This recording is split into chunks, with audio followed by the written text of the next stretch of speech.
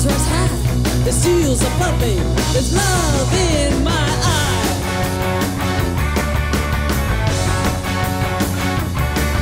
And I'm doing the things a fighter one man can do.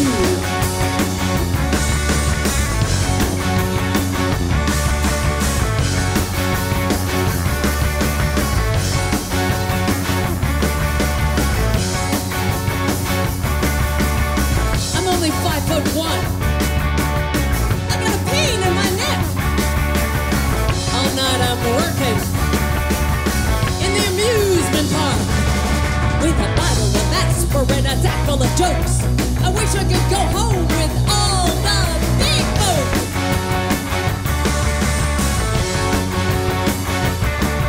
And I wish life could be Swedish magazine. I wish life could be Swedish magazine. I wish life could be anything.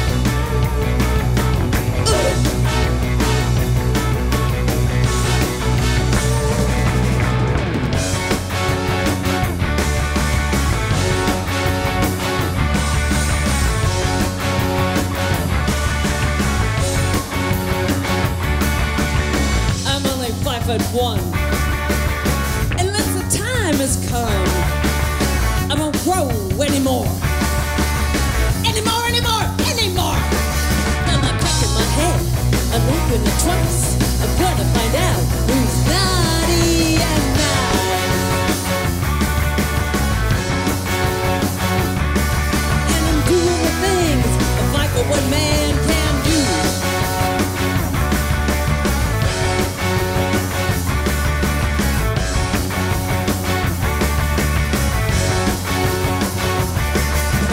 I wish life could be Swedish magazines.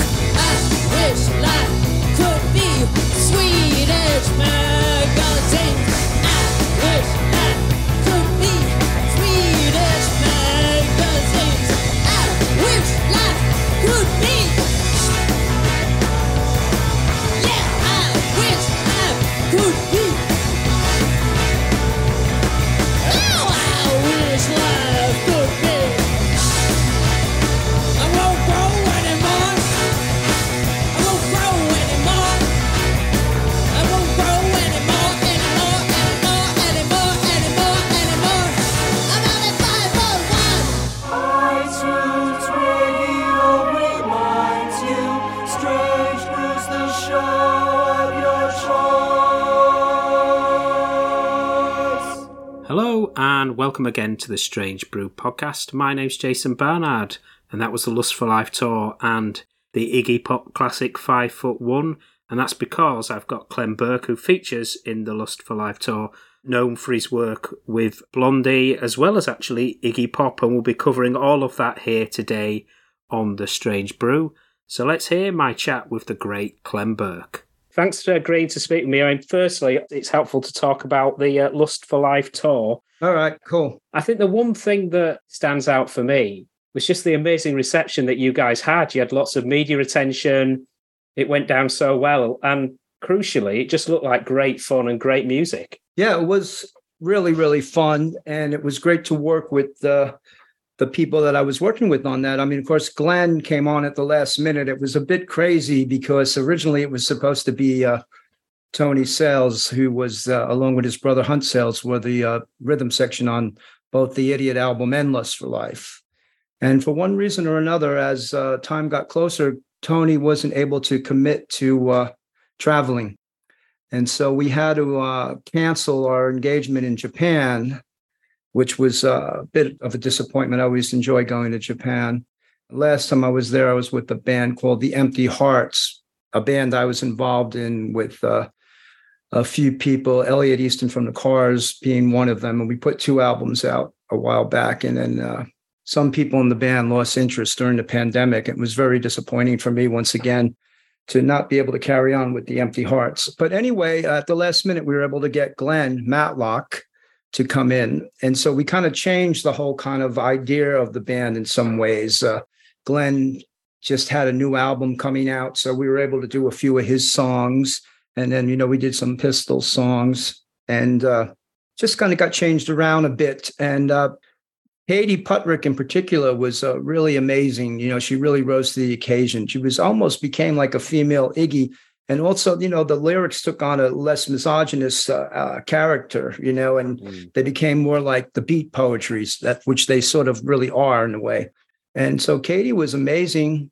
And then Lewis and Florence were both amazing guitar player and keyboard player. And Kevin Armstrong, of course, I was familiar with his work, and Kevin was great as the MD. And the reception was pretty amazing. I think once Glenn joined, it became a little bit more coherent in what we were trying to do. And the rehearsals were really, really enjoyable. And a lot of the gigs just harkened back to the good old days, especially towards the end, there's that club in Hastings, a pub. They have a gig upstairs. That place was so jam-packed. It was really reminiscent of being like at some place like CBGB or Dingwalls or something back in the day. And the enthusiasm for the band and for the music was fantastic. So we're doing it again, as you know, back in March. We're going to change some of the things up a little bit, but the whole band will be intact, and really looking forward to it. Yeah, the footage on YouTube is amazing. There's you guys doing a 5'1" live, which is something from Iggy's The New Values. Yeah, New Values album. Right. Yeah. And, then that was a really good choice. And many of the songs, we started off with doing the Lust for Life album. And then, of course, we did a selection of other songs by Iggy. And also we did sort of just a homage to Tom Verlaine and David Bowie. We did the Tom Verlaine song that Bowie did on Lodger, Kingdom Come, it's called. And that was a little side thing that we did that people seem to really enjoy. And, we're going to try to bring in some other songs on the next go around. But the enthusiasm amongst the members of the band and also the audience was fantastic and really kind of spurred us on. Every show wound up being sold out. Tom Wilcox, who organized it, I knew Tom from the ICA. I did a Q&A a while back when I just began working on my memoir several years ago. And I did a Q&A at the ICA that Tom put on. So Tom and I have worked together before. So he's somebody who can really do a great job on putting these sort of things together. So I was really happy to work once again with Tom as Wilcox as well.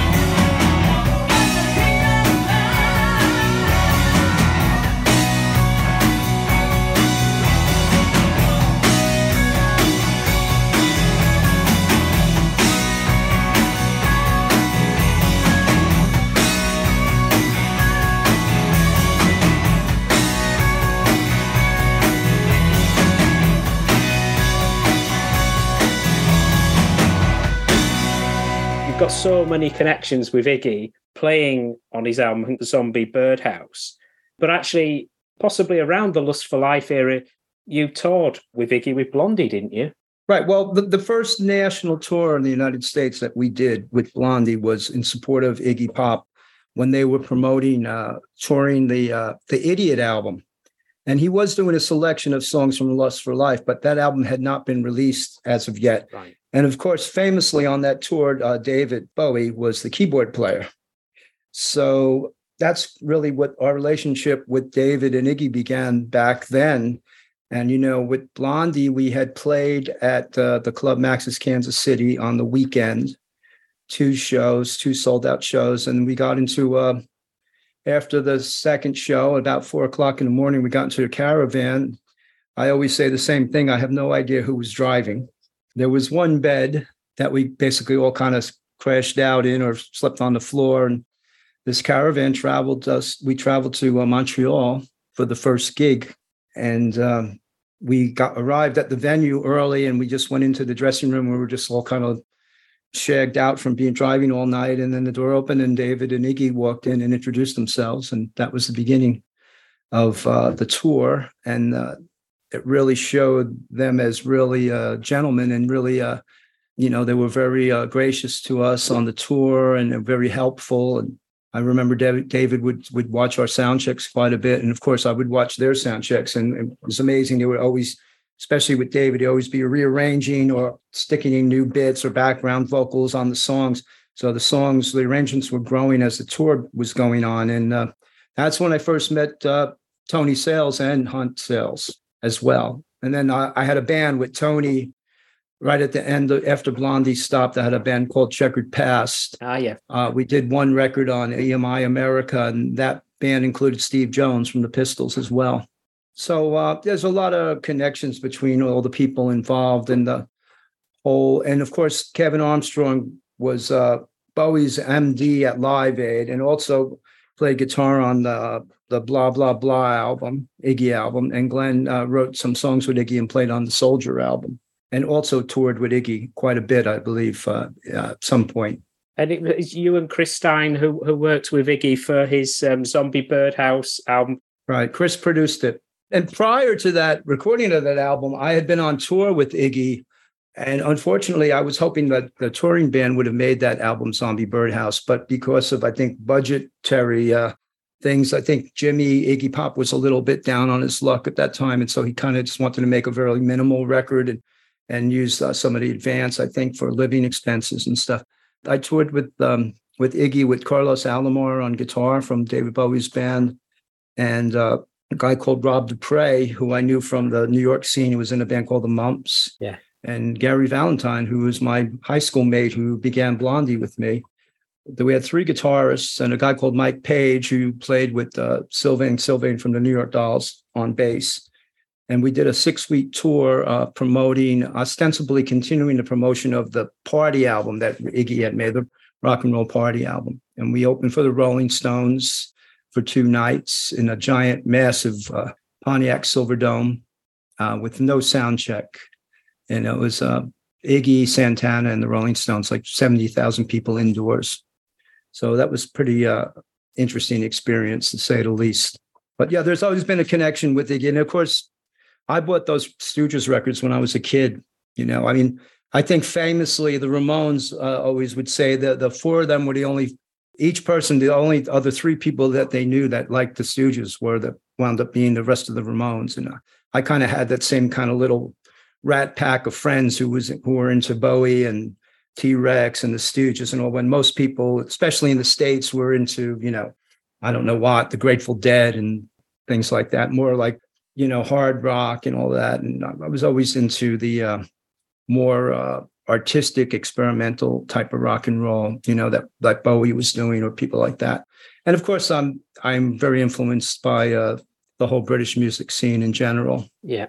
And, it all began with the so-called British invasion of the mid-'60s when the Beatles were on Ed Sullivan, et cetera, et cetera. Everyone my generation cites that as being the turning point of wanting to be in a band, to start a group. And then with the Rolling Stones coming along, kind of like broaden the spectrum of how you can be in a group. And so then it just kind of carried on through, the Yardbirds, the Who, the Small Faces, all those bands, very influential.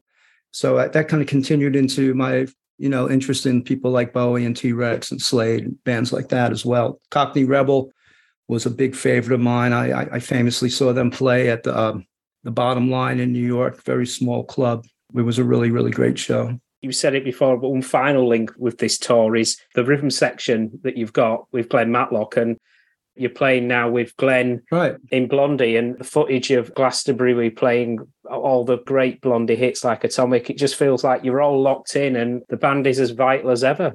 Yeah, I mean, it's Blondie. It's almost like a super Blondie. We've had some changes. Chris Stein is very active on the latest album that we've done that's yet to be released. Our longtime bass player, Lee Fox, he kind of had some issues where he wasn't really able to travel. And we were just about to do this arena tour last March 2022 of the UK. So literally about a week before, I rang up Glenn and asked him if he was available to do it, which he was. And he's continued to work with us since. And he has a song on the new Blondie album that's yet to be released, as I mentioned. And Glenn and I had worked together on a couple of different projects as well.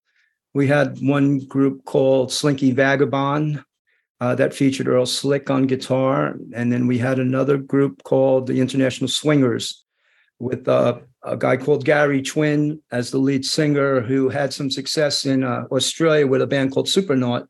And he was invited to do a tour of Australia. So James Stevenson, the guitarist, the UK guitarist, and Glenn and I were all friends with Gary. So we went on this tour of Australia with Gary, and then we continued the band. And we did release an album that's out there, International Swingers. But Glenn and I have a long history together. Also, at the height of Blondie, I had this first idea of having a so-called, for lack of a better word, supergroup. I was trying to put a band together with Glenn and Eric Faulkner from the Bay City Rollers and Paul Weller. Wow. Never really came to fruition, but we've had a few drinks and talked about it back in the day, but it never happened. But I thought at the time, the juxtaposition of having a Bay City Roller and a Sex Pistol in the same band was pretty interesting. And it would have been some great, they were all great songwriters. So that would have been an interesting band.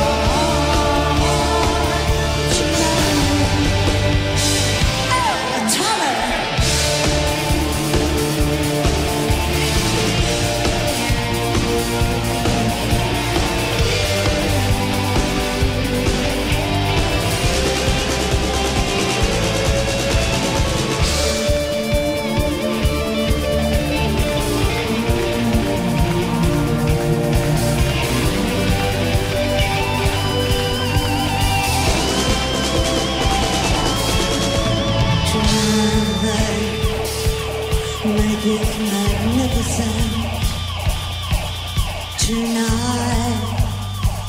Make me tonight. Oh, atomic, oh, atomic eye. Oh, tonight. Oh,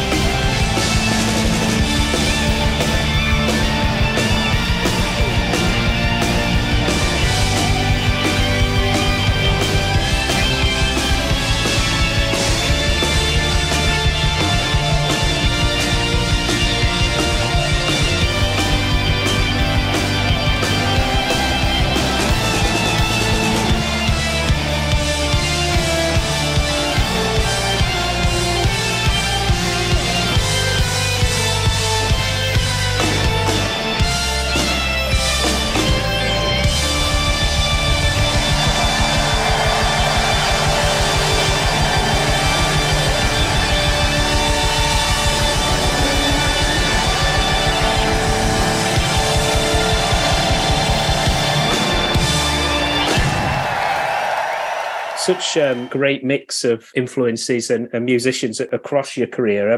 In terms of Blondie's early years, it was through the New York club scene that all you guys coalesced Blondie. Yeah, well, there was a place called Club 82, 82 East 4th Street, which was sort of a gay disco, really, more or less. And disco music was the predominant music that was be played at the club. But one night a week, they would have rock and roll. And the stage was set up behind the bar, similar to like if you went to like a strip club or something, like a band would be set up behind a stage would be set up behind the bar. And so bands like the New York Dolls, Wayne County and the Backstreet Boys, a band called Teenage Lust, the band called the Neon Boys, which was the predecessor to the band Television, would play at this club. And I had a band at the time called Sweet Revenge, and it was a kind of a glam rock band. And we played there, and Chris Stein and Debbie Harry had a band called the Stilettos, and they also played there. But the main thing was everyone kind of hung out there I think it was on the Tuesday or Wednesday night was the rock and roll night. You'd see people like Lou Reed and David Bowie at the club once in a while, and along with people like Joey Ramone, who was known as Jeff Starship at the time. He had a band called Sniper. And people like Lenny Kaye. And it was right around the corner from CBGB. So it was kind of funny how it's almost like everyone kind of changed their image a bit and went around the corner and started making music at CBGB. But Club 82 was definitely integral to the beginnings of the whole New York scene, kind of the tail end of the New York Dolls, glam rock, and into the sort of more bohemian underground scene that happened at CBGB. That's kind of how it all began. One of the great early Blondie tracks that I love is Out in the Streets, which was originally a Shangri-La's song, I think. Who was into the Shangri-Las and the girl groups in the band, or was it all of you were fond of that sound? Well, we were all fond of that sound, and that was one of the common denominators that brought us together as far as being musically compatible, Chris, Debbie, and I. We loved the Ronettes, we loved the Shangri-Las, We loved the Velvet Underground and, the New York bands but the girl group sound, the whole Brill Building, the whole, Motown, Martha Reeves and the Vandellas, things like that. All of us loved that music, which was very unfashionable at the time. Yeah. Basically. And of course, the New York Dolls were into Yeah. bands like the Ronettes and the Shangri-Las. So that influence kind of carried over in that way as well. But when I first met up with Chris and Debbie for a little bit of a chat, we commiserated on our liking of artists like the Shangri-Las, for instance. And that was one of the songs that was in the early Blondie repertoire. And then we actually re-recorded it on the album that we did when we got back together called No Exit. We did another version of it. But our original demo included Out in the Streets by the Shangri-Las and the early version of What Turned Into Heart of Glass and a couple other tracks that never really were professionally recorded. I mean, they're out there now. They've been in box sets and things like that. But the song Platinum Blonde, which was kind of like Debbie's calling card, was never really officially released, or really officially recorded other than in a demo in a basement in Queens back in, I think, early 74 or something like that, or late 74.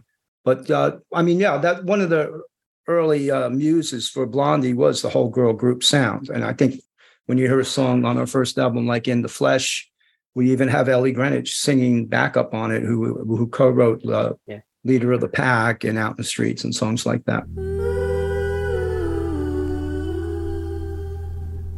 He don't hang around with the gang no more. He don't do the wild things that he did before. He used to act bad, used to, but he quit it. It makes me so sad, 'cause I know that he did it for me, and I can see his heart is out in the street. He don't comb his hair like he did before. He don't wear those dirty old black boots no more. Ooh, but he's not the same. There's something about his kisses, it tells me he's changed. I know there's something missing inside. Something died. His heart is out in the street. He grew up on the sidewalk, streetlight shining above. He grew up with no one to love. He grew up on the sidewalk, he grew up running free. He grew up and then he met me. He don't hang around with a gang no more. Gee, he doesn't smile like he did before. I wish I didn't care.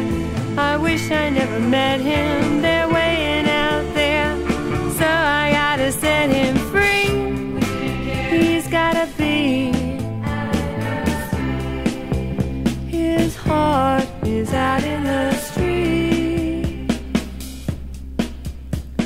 He don't hang around with the gang no more. He don't hang around with the gang no more.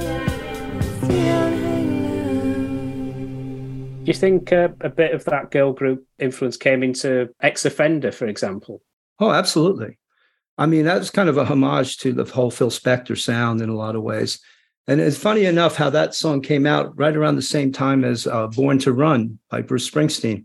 There's a lot of similarities between those two songs. I think, Springsteen was reaching for the sound of a Phil Spector wall of sound at the time as well. And, there's the guitar riff in Ex-Offender that's reminiscent of the guitar riff in Born to Run. And we had no idea that each of us were doing that at the time. It just kind of coincided literally almost exactly at the same time.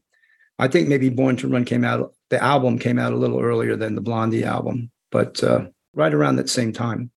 But that's kind of the sound of New York, a lot of it, the early Brill Building sound. And of course, Spector moved to California, but, it all kind of started in New York and we were all exposed to that. Another song That's Very New York is the song Denise, which was done by a band called Randy and the Rainbows, which was what they call in the States a doo-wop group, a bunch of guys standing on a corner and vocally harmonizing. And, we went on to record that as Denis, and it became a big hit for us in the UK. So we're very influenced by the sound in New York City. We still are to this day, along with many. I mean, we carried on with, with the influence in hip hop and all that as well later on. It's interesting you mention a song like Denis, and there's obviously the Tide is High, but you had the knack of the songs that were covers. People weren't aware that they were covers, and the original material, and you couldn't really tell the difference. Yeah, it was Debbie's idea to do Denise, for sure. I recall that. It was Chris's idea to do Tide is High. I think we all, the song Hanging on the Telephone, which is by a band called The Nerves, a guy called Jeffrey Lee Pierce, who went on to be the founder of a band called the Gun Club, was a big Blondie fan, actually became our president of our fan club for some time, which some people may find that hard to believe when you think of Jeffrey Lee Pierce in his incarnation as the lead singer of the Gun Club. And he sent us a compilation tape when we were on tour in Japan just to have something to listen to. And one of the songs included was Hanging on the Telephone. So we all thought, wow, that's a really cool song, and decided to cover that as well. But yeah, we do have a knack for cover songs. I would like to make it sounds almost cliche, but I wouldn't mind making a covers album, a complete covers album. We used to do a lot of different songs. We used to do a song called Big Man in Town by the Four Seasons. We did Heat Wave very early on, and quite a few other songs. I mean, we've covered Jet Boy by the New York Dolls. We covered Pet Cemetery by the Ramones. You Can't Put Your Arms Around a Memory by Johnny Thunders. That's a great song. So, yeah. Sometimes I think I had this idea to do a punk rock or a sort of whatever you want to call it, new wave or New York band. We also used to do a song by Television called Venus de Milo. I was thinking we could have an album called Safety Pinups, like Bowie's Pinups, Safety Pinups, But, I wouldn't mind doing a full covers album. I'd love to do a complete straight ahead disco, like organic 70s disco album. But we never really have a particular theme when we go into record with Blondie. It all just kind of comes about quite naturally and organically. People come up with ideas and we just interpret them which way we think that the song should be going, whether it be me coming up with a beat or, someone come up with a guitar riff. But the raw material is just there, and we take it and it becomes like Blondie's material. We never go in with an idea, we're going to make an album like this.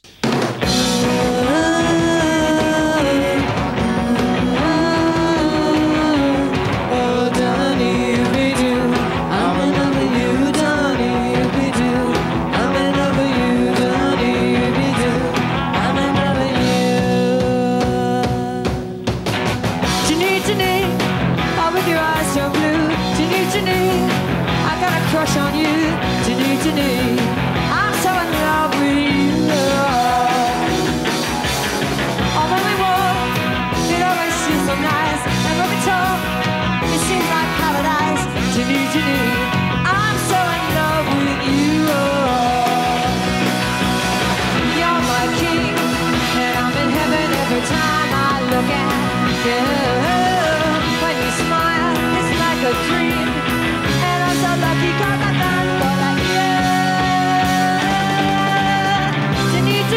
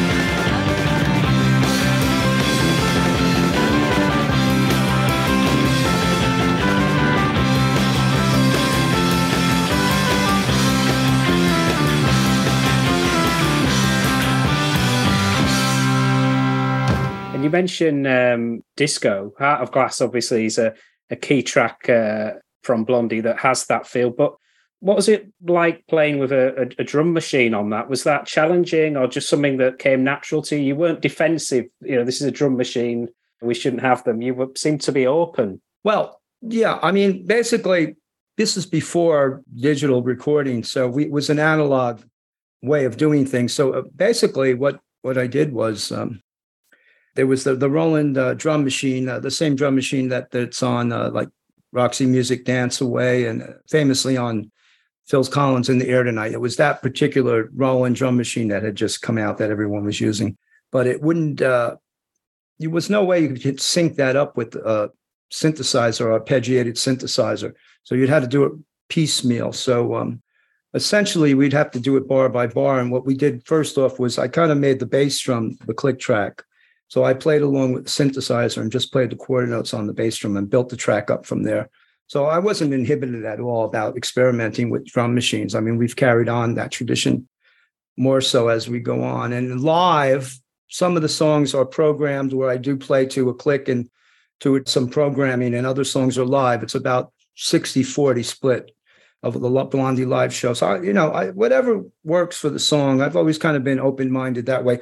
I was kind of not really particularly fond of Heart of Glass when we first recorded it as far as doing it live, but it's gone on to be a absolute classic song, and people seem to never get tired of hearing it. It's kind of like Kraftwerk meets Donna Summer, really.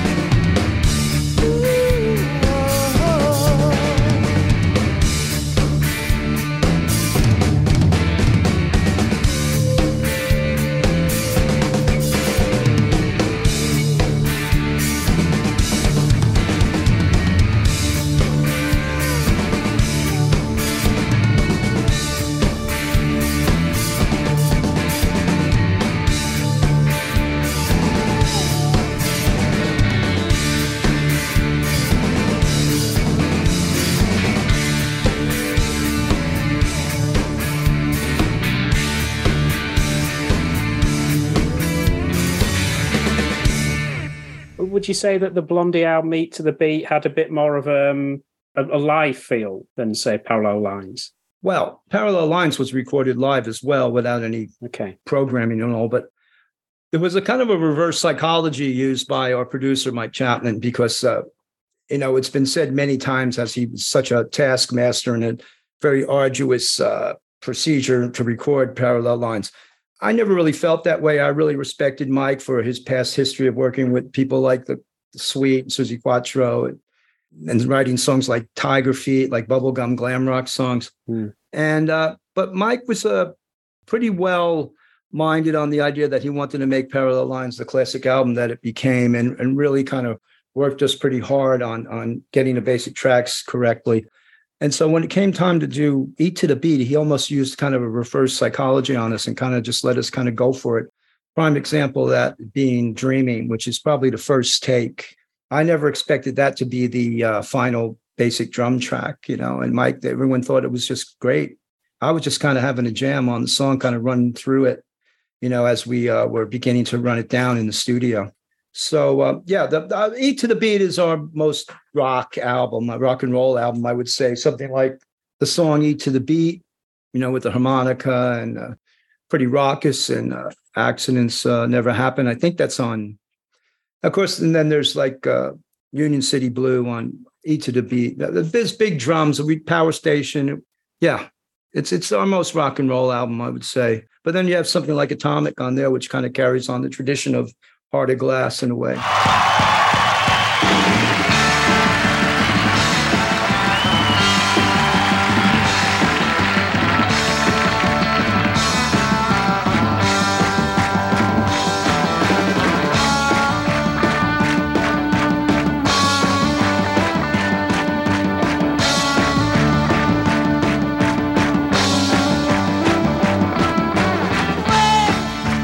met you in the restaurant.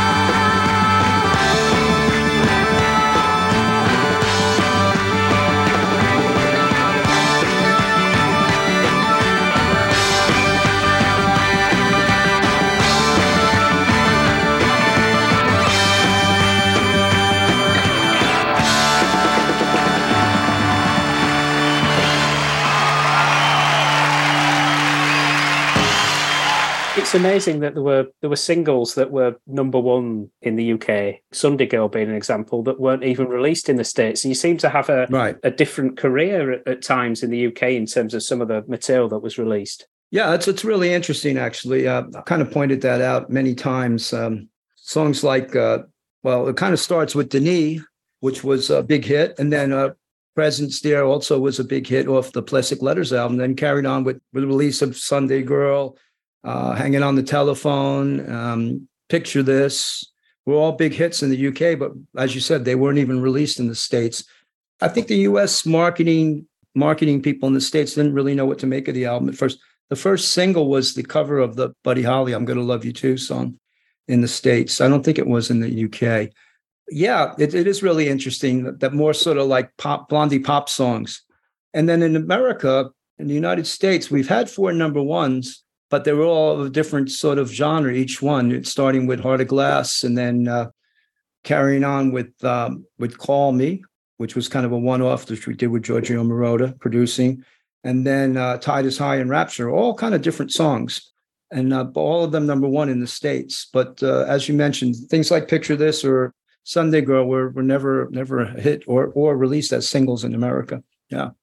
It is like 2 separate careers in a way. And, we were always, as I mentioned, we were always very influenced by the British music scene. And to have success in that way has always been very satisfying for all of us. And, kind of continues. I mean, the tour we did last year with Glenn, the arena tour, was great. It was all sold out and really fantastic.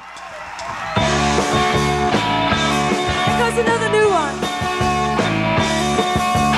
I know a girl from a lonely street, cold as ice cream, but still as sweet. Dry your eyes, Sunday girl. Hey, I saw a guy with a different girl. Looks like he's in another world, running hot Sunday girl. Hurry up and wait, I stay away all week. Still I wait, I got the blues. Please come see what your loving means to me. We can't catch up with a working crowd. The weekend good and she's feeling proud. Living dreams Sunday girl.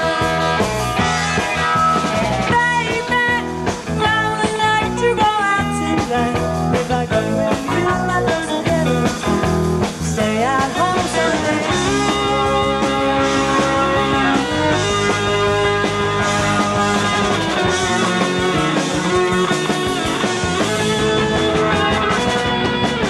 Hey, I saw you guy with a different girl. It looks like he's in another world. Running high Sunday girl. Well, I saw you again in the summertime. If your love was as sweet as mine, I could be Sunday girl. Hurry up and wait a week. Still I wait, I got the blues. Please come see what your loving means to me. Hurry up and wait. Hurry up, please come see what you do to me.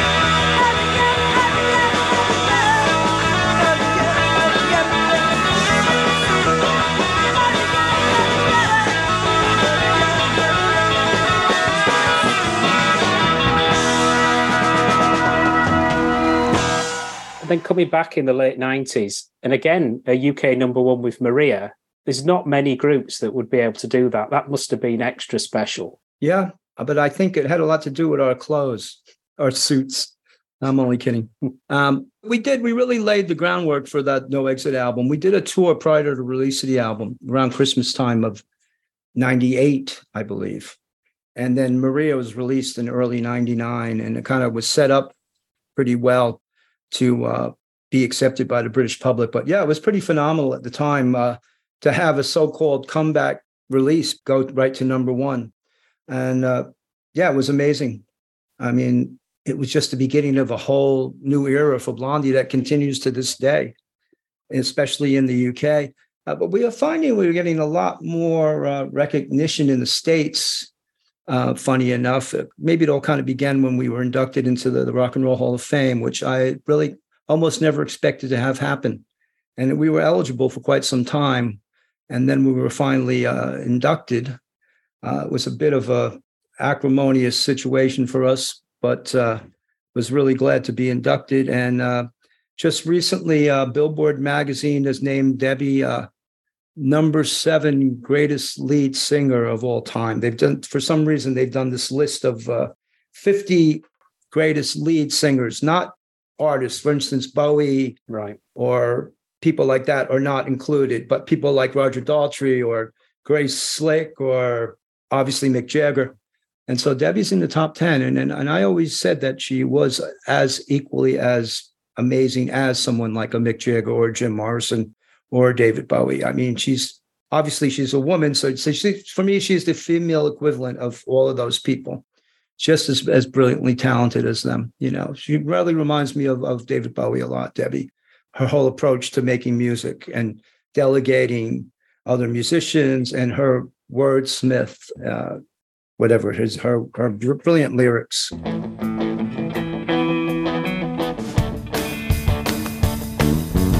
Looks like she don't care. Smooth as silk, cool as air.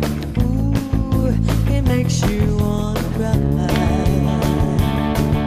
She doesn't know your name, and your heart beats like a subway train. Ooh, it makes you wanna die. Ooh, don't you wanna take her? Don't you wanna take her home? Maria, you've got to see her. Go inside out of my heart. Let you know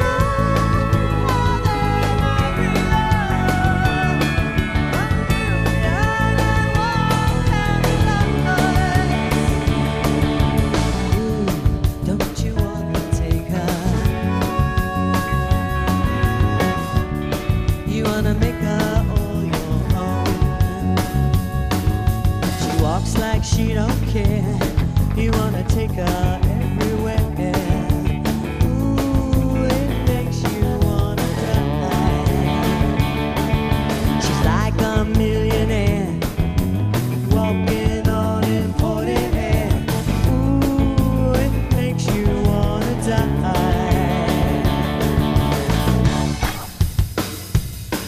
Maria, you've got to see her. Go inside out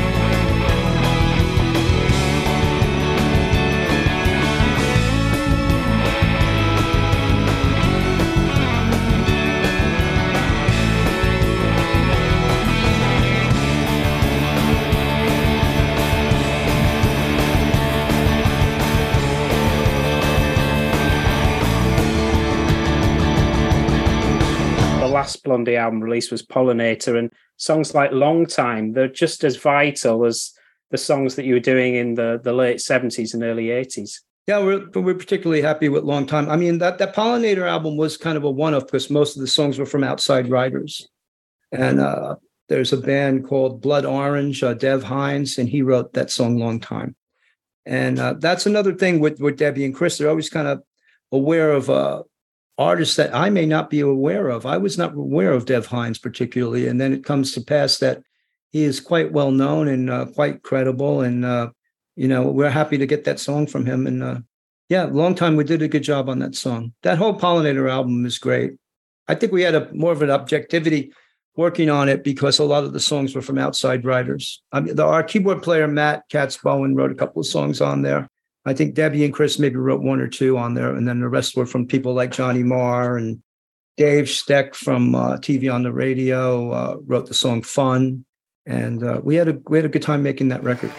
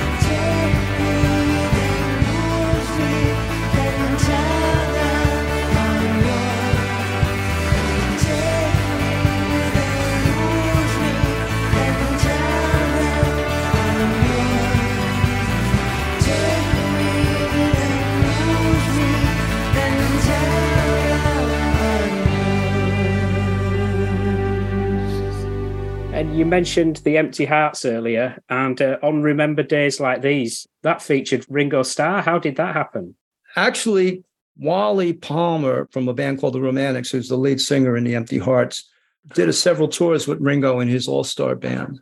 And I cut the track with the band, and then we decided we could maybe get Ringo to add his drums. And so I wound up playing tambourine on it. And on the first Empty Hearts album, we were lucky enough to work with Ian McLagan. Small Faces. Right. Ian McLagan, right. The Small Faces and the Faces. I had done a record with a guy called B.P. Fallon. And we got Ian on that record. We did it in Austin, Texas, where Ian was living at the time. And so when we did the Empty Hearts album, I rang up Ian, and he just coincidentally had happened to be in upstate New York right when we were in the studio. So he was able to come in and spend the day with us. So we had two amazing people on, one on each of the albums, Ian on the first Empty Hearts album and Ringo on the second one. Yeah, I was happy to play a tambourine along with Ringo on drums on that. It's amazing. So you've got the Lust for Life tour next year. I think that's right. Late February, early March. You've got so many projects, exciting projects on the go. What's exciting you coming up over the next 6 months, a year? Well, I've written a rock opera with two of my friends, Andy and Debbie Harris, who have the band called Bootleg Blondie. And they are a tremendously talented couple.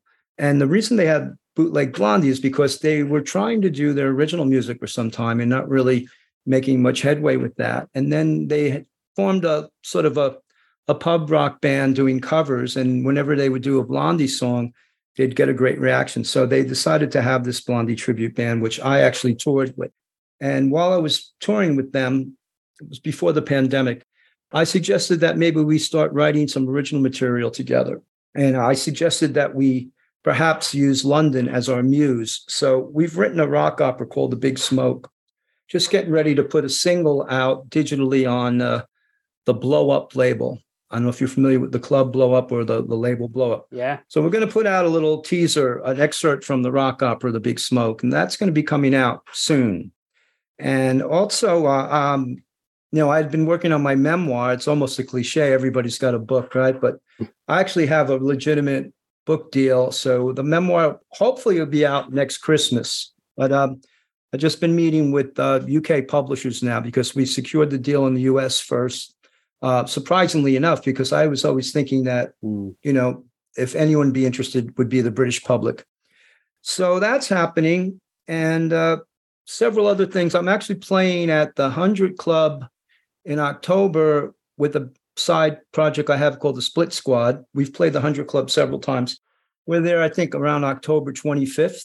And then I did a record during lockdown with a band called the Tearaways. That's on Dirty Water Records. It's available. And we're going to be playing at the 100 Club in November.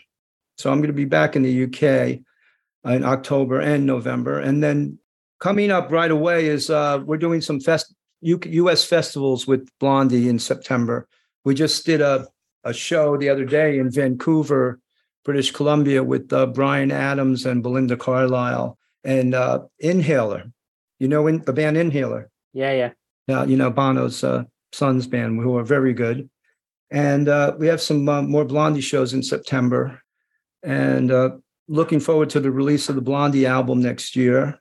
And but The Big Smoke, the rock opera, that's coming. That'll be out some point. We've recorded 28 songs so far. And a guy called Pat Collier used to be in the Vibrators, has a great studio in Lewisham. So we've been working there.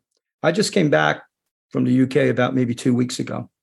So there's a lot going on for next year. I've got to complete the memoir. It's mostly completed, but I'm really excited about that. There'll be some stories to be told, some real insight into the whole Blondie experience, and of course with all the other people I've worked with over the years. So now that the deal's in place, I kind of was my muse during lockdown to keep myself occupied.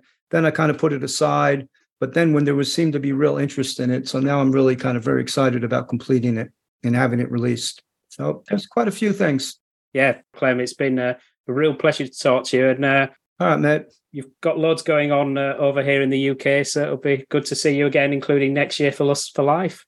Right, Lust for Life for sure. That's going to be a lot of fun, and I'm sure there'll be many people turning out that turned out last time, and probably have some new people as well. And so that begins right at the end of February, I believe. I think it's a leap year next year. So I think the first gig is on the 29th of February. At least the first date is sold out already. So people need to get the tickets pretty soon. Otherwise, they might miss out. Right. I mean, it more than likely will be sold out by the time we arrive in the UK to do it. Well, I arrive. Everyone else is based there. Okay, Jason. Thank you very much. Great to chat with you, Matt. See you later. Bye-bye. Okay. See you. Cheers. Bye.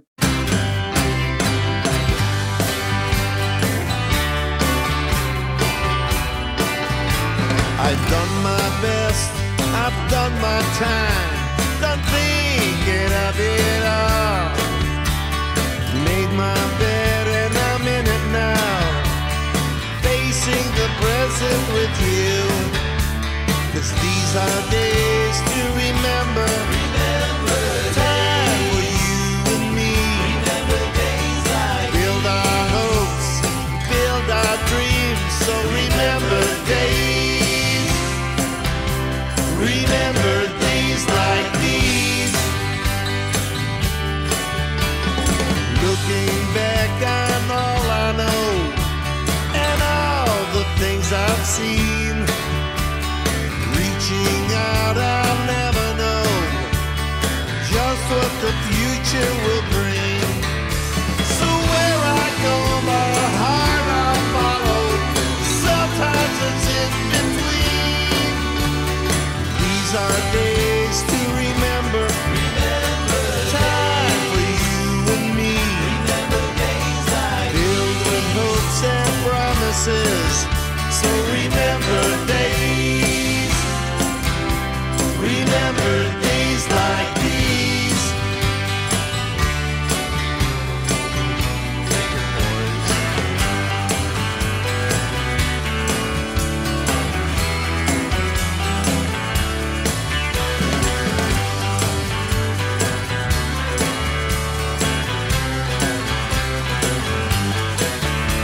So where I go, my heart I'll follow.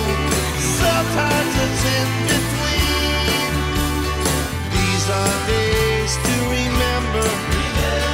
Time for you and me. Filled with hopes and promises. So remember days. Remember days like these. So remember days. Remember days like these. Remember days like these. Remember days like these. Thank you, Rico. Thank you for listening to the Strange Brew podcast. If you do like the show, please consider a small donation to help keep the show archive online. It's 10 years since I started the podcast, and hosting fees are increasing over time. All your support keeps the show running and helps me get amazing guests. To support me, just go to thestrangebrew.co.uk where you'll see a donate button on the homepage. Thank you very much. Plus, any reviews on your podcast services help to spread the word too. Thank you.